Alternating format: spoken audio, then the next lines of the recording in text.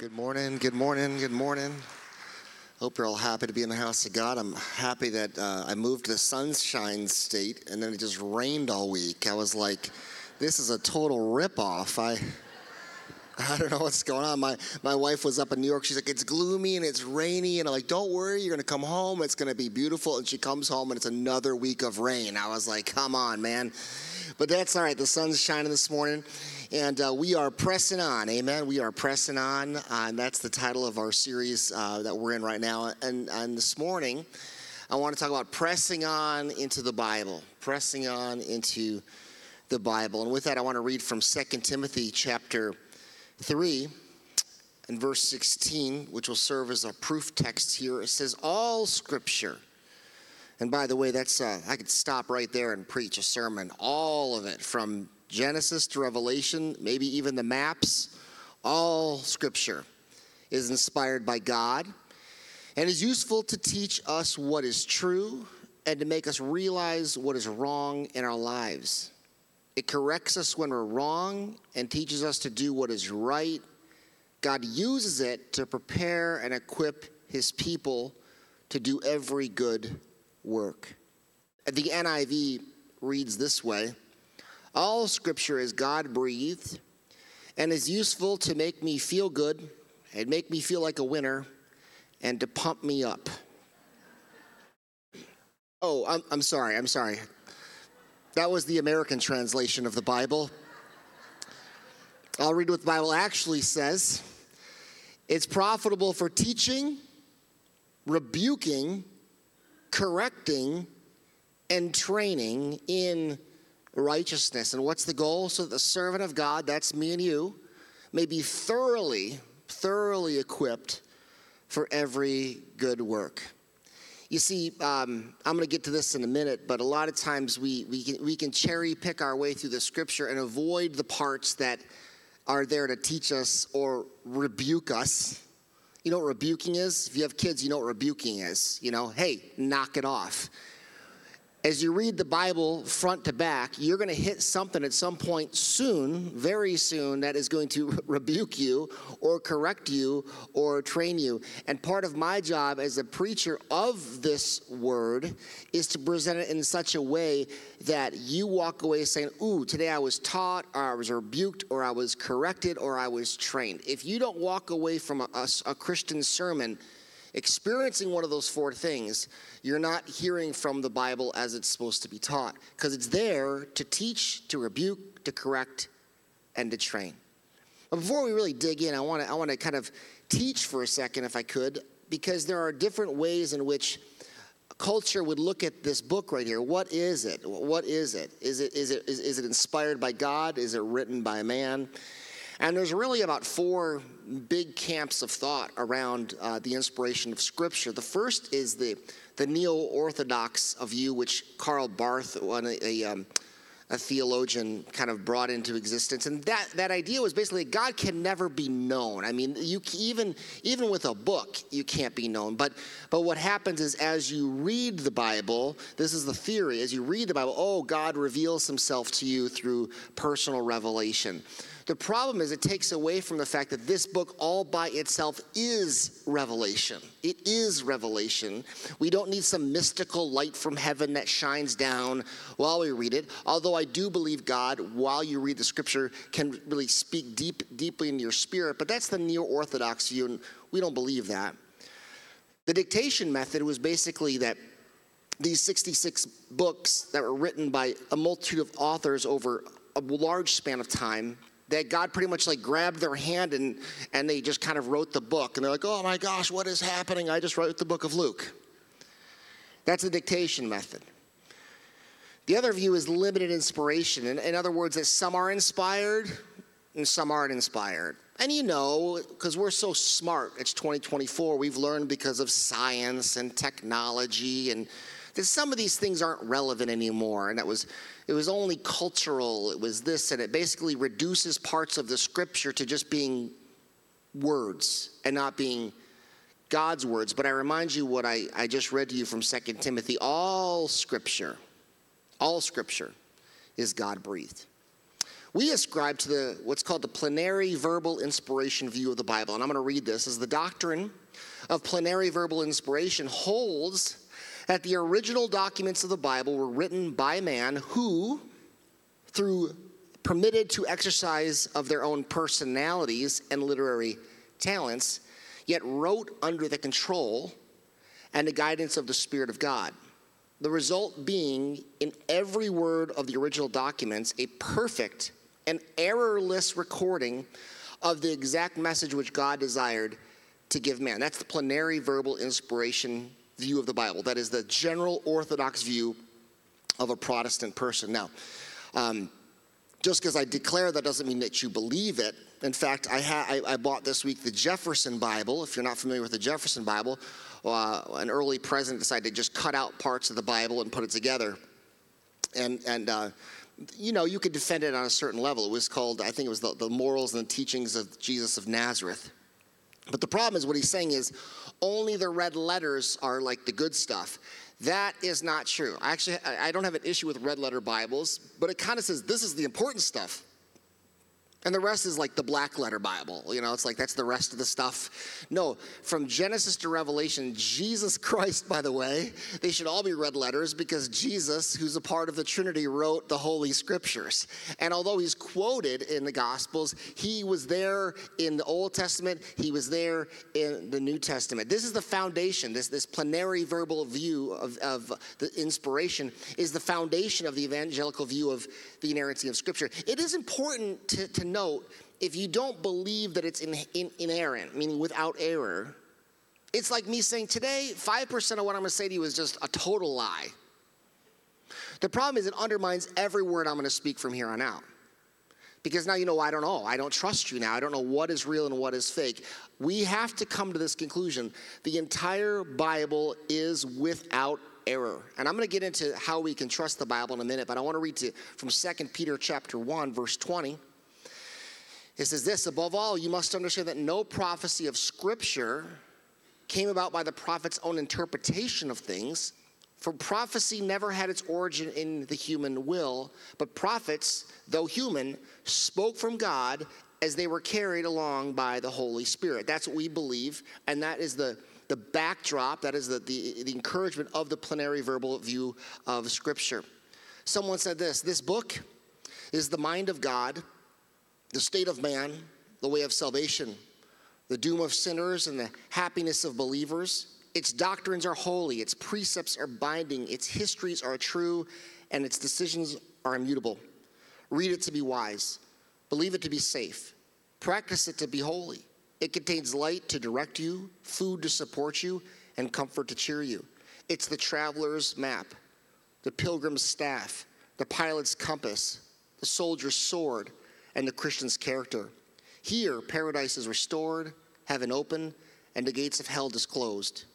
Christ is the grand subject. Our good, its design. The glory of God, its end. It should be filled in our memory, rule the heart, and guide the feet. Read it slowly, frequently, prayerfully. It is a mine of wealth, a paradise of glory, and a river of pleasure. Follow its precepts, and it will lead you to Calvary, to the empty tomb, to the resurrected life of Christ, yes, to glory itself eternal. Amen. Amen. That's strong. And I pray when I'm done doing my job here today that something will stir in your spirit to press into the Bible, not just approach it casually. Every Sunday morning I'm convicted by Apple because they send me a screen time report on my phone around 9 a.m. I don't know if I set that up at some point or if it's just the Holy Spirit convicting me, but it says, here's how much time you average daily on your phone. And I usually just say, I rebuke you, Satan. That can't be true. That's not true. But it is a lot of time. And I think if you're honest, you have a lot of screen time. And so when people say, oh, man, I don't have time for the Scripture, I say, let me see your screen time report for your phone. I bet you I can find time for you to read 5 pages a day.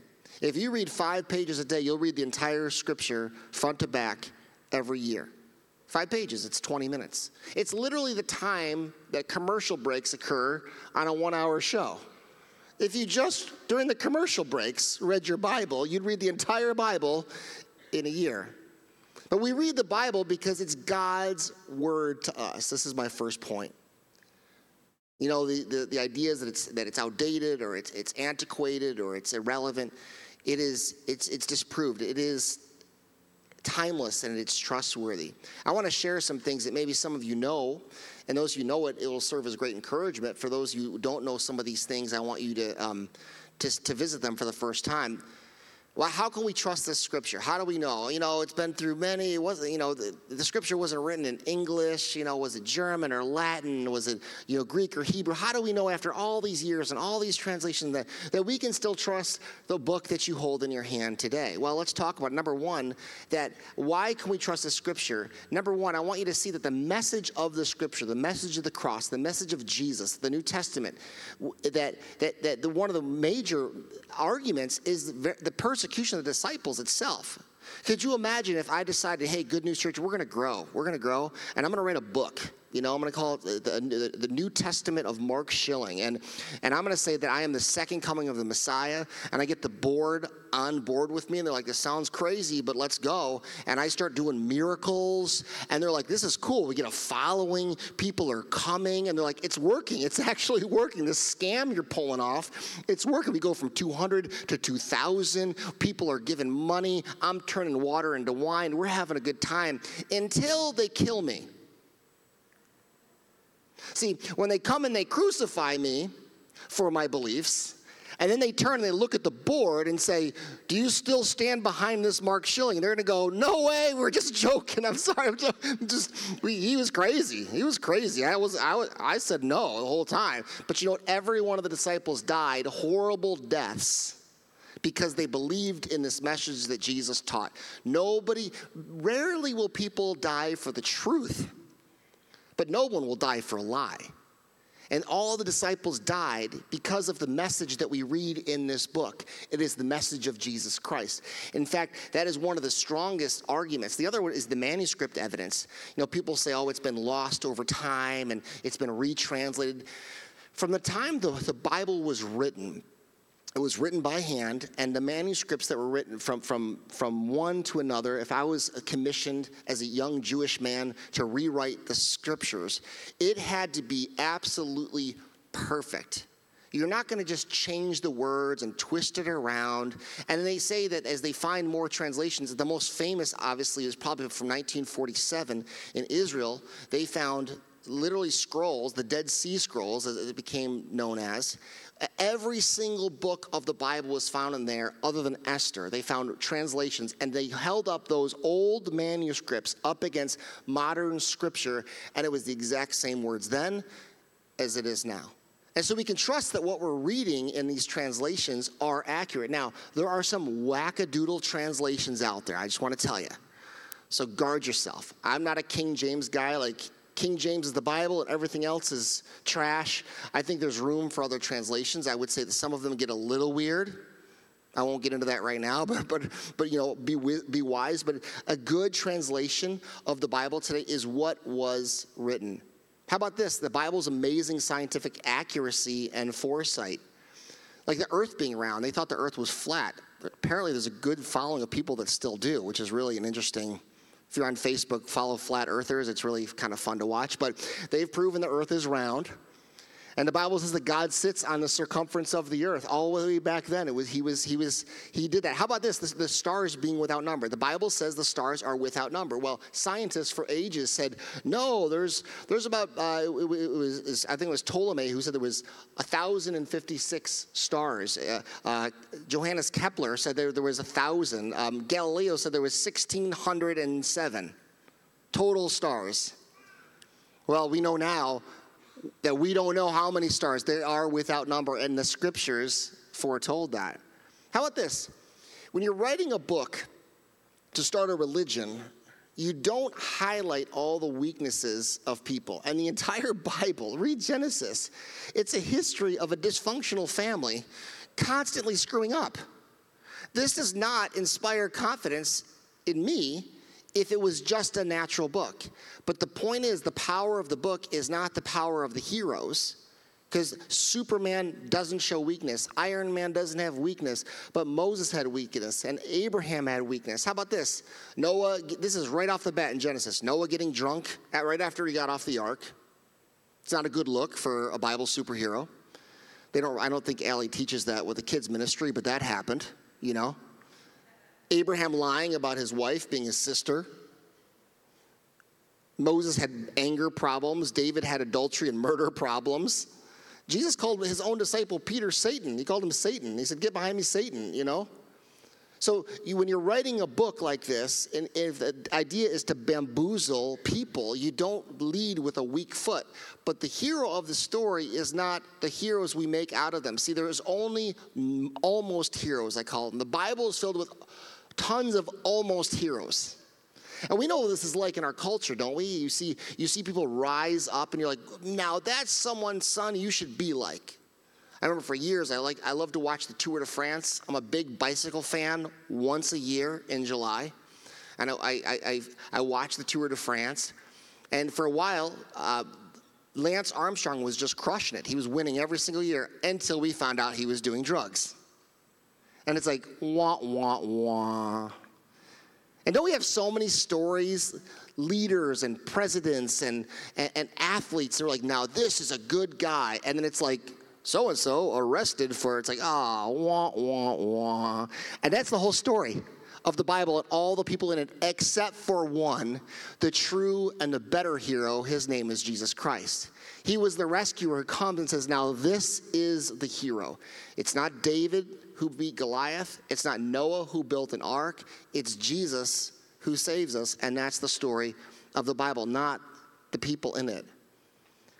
How about this? The Bible's internal consistency. This is so amazing. 40 authors on 3 continents, over 2,000 years, and yet it maintains extreme consistency, cohesiveness throughout. A lot of times people who say, I don't trust the Bible. I don't believe in the Bible. I say, have you read it? Well, no, but I saw on Twitter that, like, okay, then you've not even read the Bible. And you know what? Can I say, to the shame of many Christians who say our life is built on this book, many Christians have never read this Bible cover to cover. We're literally staking our soul on the message in these pages, and yet we ourselves are guilty of not reading it. Depending on this, 1 hour on a Sunday morning. And this is important, don't get me wrong. But if you are not in your word, you are missing out on a message from God. I want to end by saying this. On the fulfilled prophecies, forget about it. I mean, there was 2,500 prophecies. 2,000 have been fulfilled.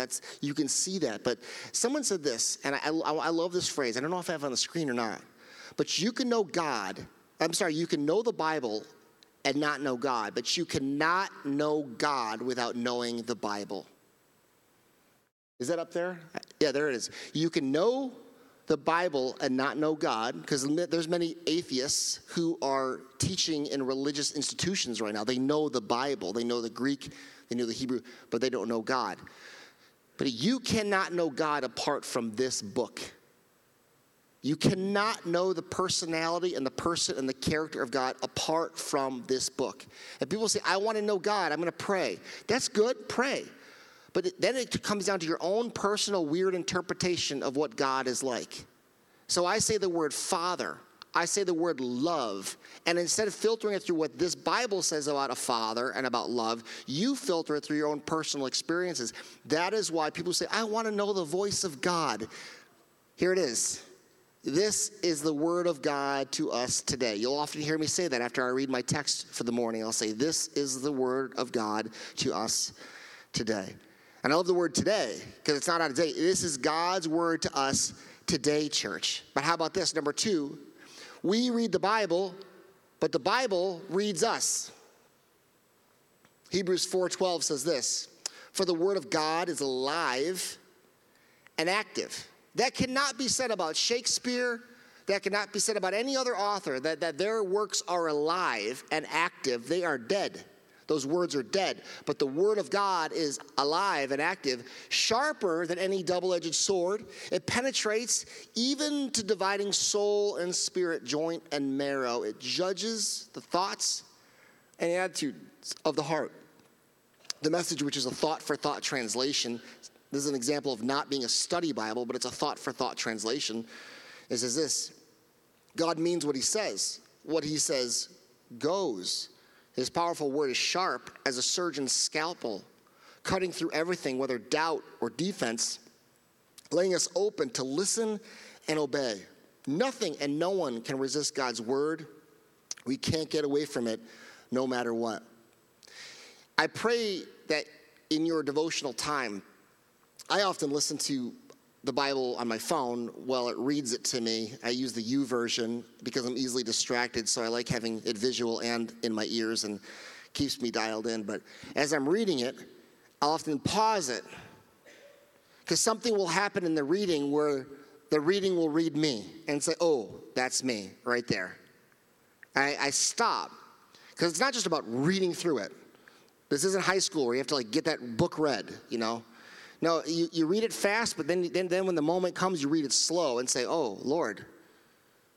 Yeah, Lord, forgive me for that. That's me right there. How many have ever had that happen where you're just reading this Bible, you're just trying to have a good old time, and all of a sudden the Holy Spirit just stops you, and you're like, shoot.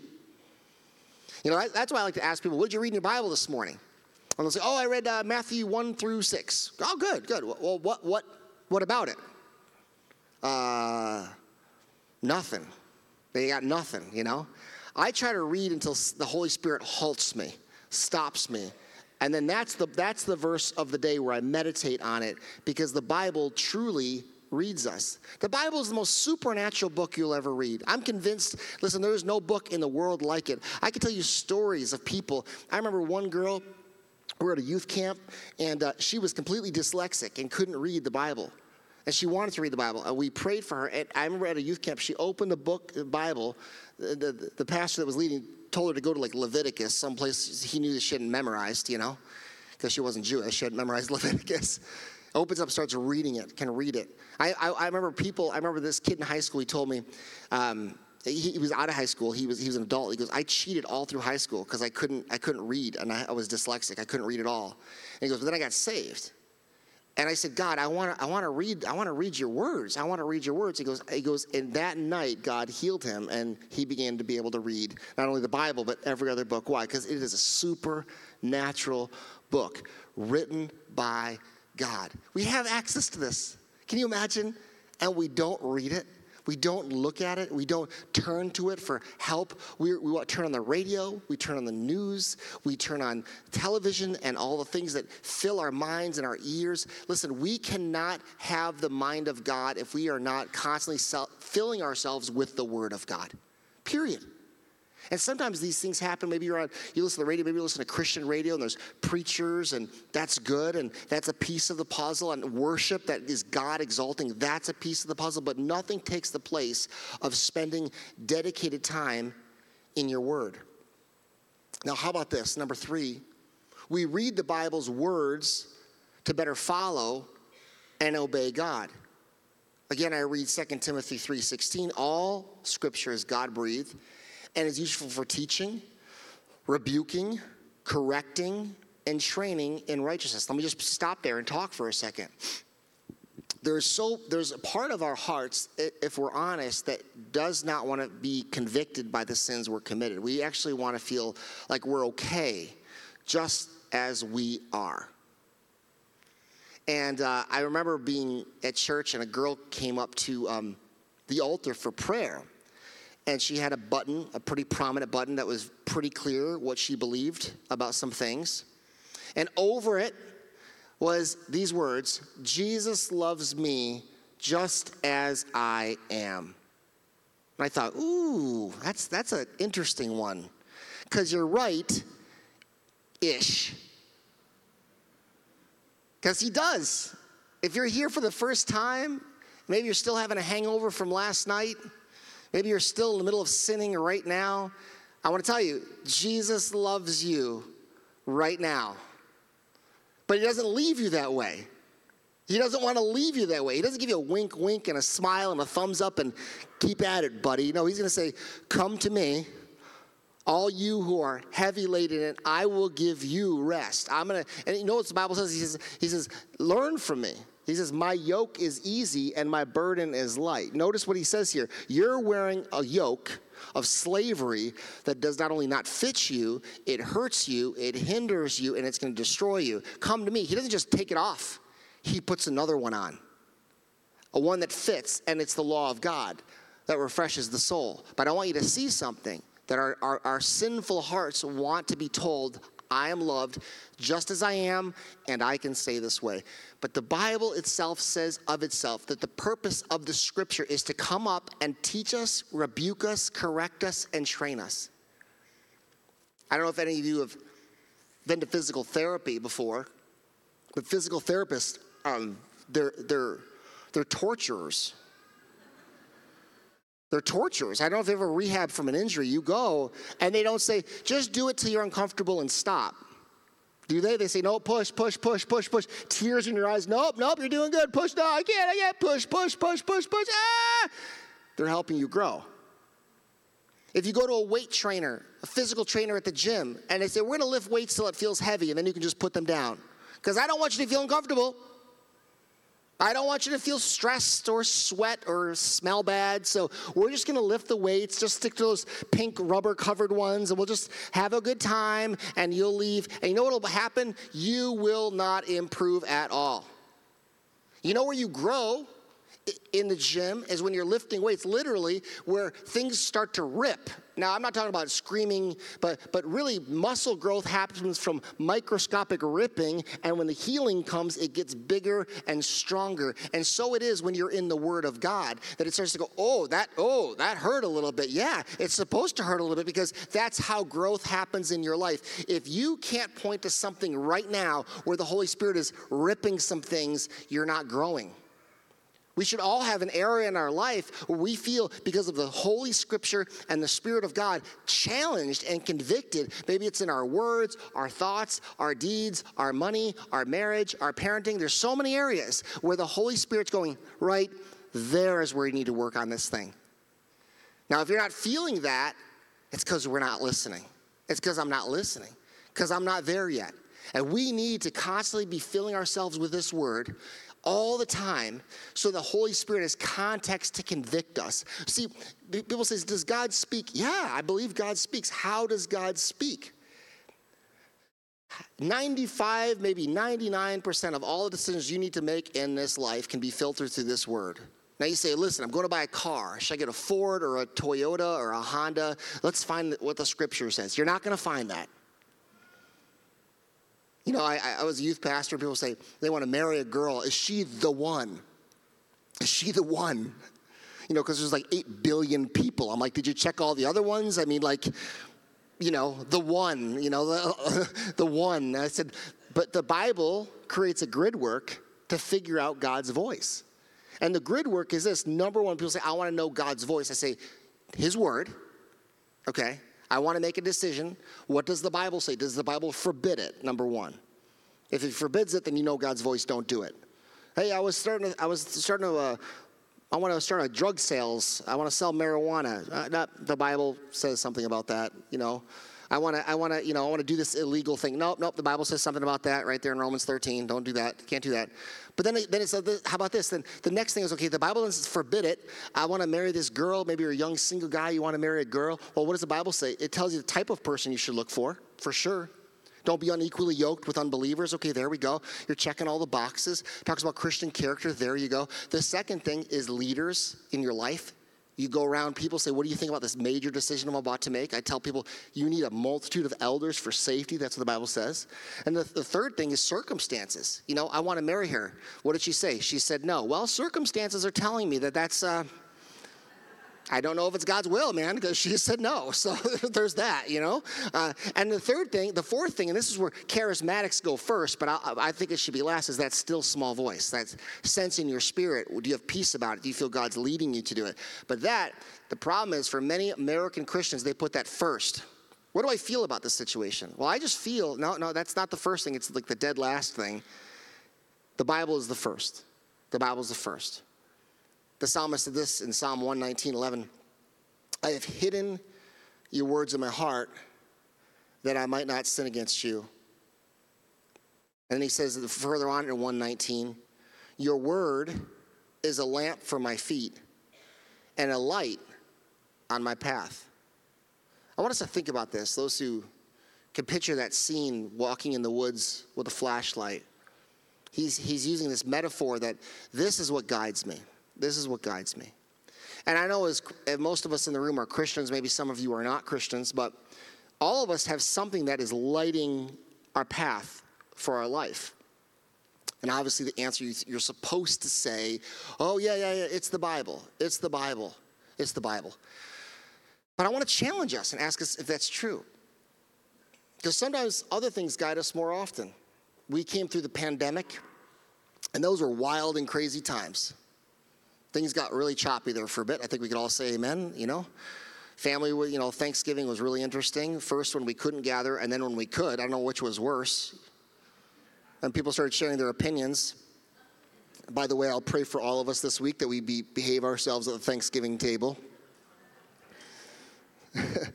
And man, you found out that politics to some people was the light under their path. It wasn't the scripture, it was their political stance or their political party or their political pundit. The voice of those people was more loud in their ear and more bright in their words and their path than the word of God. I myself at times found myself guilty being overly opinionated about things that the Bible was not opinionated about. See, a lot of times I get opinionated about things the Bible doesn't really hold an opinion on or holds a different opinion on it. I don't know, things like turn the other cheek, which I don't even like that verse. How about you? Love your enemies, not a fan of that verse. How about you? You got some verses that you're like, ooh. If I'm making a Jefferson Bible, I'm going to cut those parts out. Like love your enemy, turn the other cheek, go the extra mile. Oh, I don't like that. And yet there it is. There it is. And so David is saying, your word is a lamp unto my feet. I pray for us as a church, from the pulpit to the pew, that we would resolve that in all manners, the word of God is prominent. I'll tell you now, Tuesday, we have a board meeting. We have board meetings often, and when we gather around subjects, at the end of the day, my opinion, people say, what do you think about this? Or what do you think about this? Can I tell you the truth? What I think about stuff doesn't matter at all. What God thinks is what matters. What's your opinion about this or that moral issue? It doesn't matter what I think. It matters what he thinks. And so even for the board and for the church, we have resolved that the word of God is going to be the center of how we make decisions in this church. Can someone say amen? That should be encouraging news to all of us. It's not about my personality. It's not about John Blake's personality. It's not about our preferences. It's not about our traditions. It's about the word of God. I was just talking to someone in the lobby, and they were sharing me. Someone quoted, "There are no new doctrines. There are no new theologies." That's true. This book has survived thousands of years. It is the most hated book. It is the most burned book. It is the most banned book. It is the most outlawed book of any book, and yet here we stand with it in our hand. Why? Because the Word of God is powerful. The Word of God is powerful, and we need to be in it. So what should be our response in this? Number one, we need to hear God's word. Hear God's word. That means you're coming to church on Sunday, hearing God's word. It means you're opening your Bible Monday through Sunday, and you're reading it for yourself, letting it fill you. I encourage you to find good, solid Bible preachers and teachers.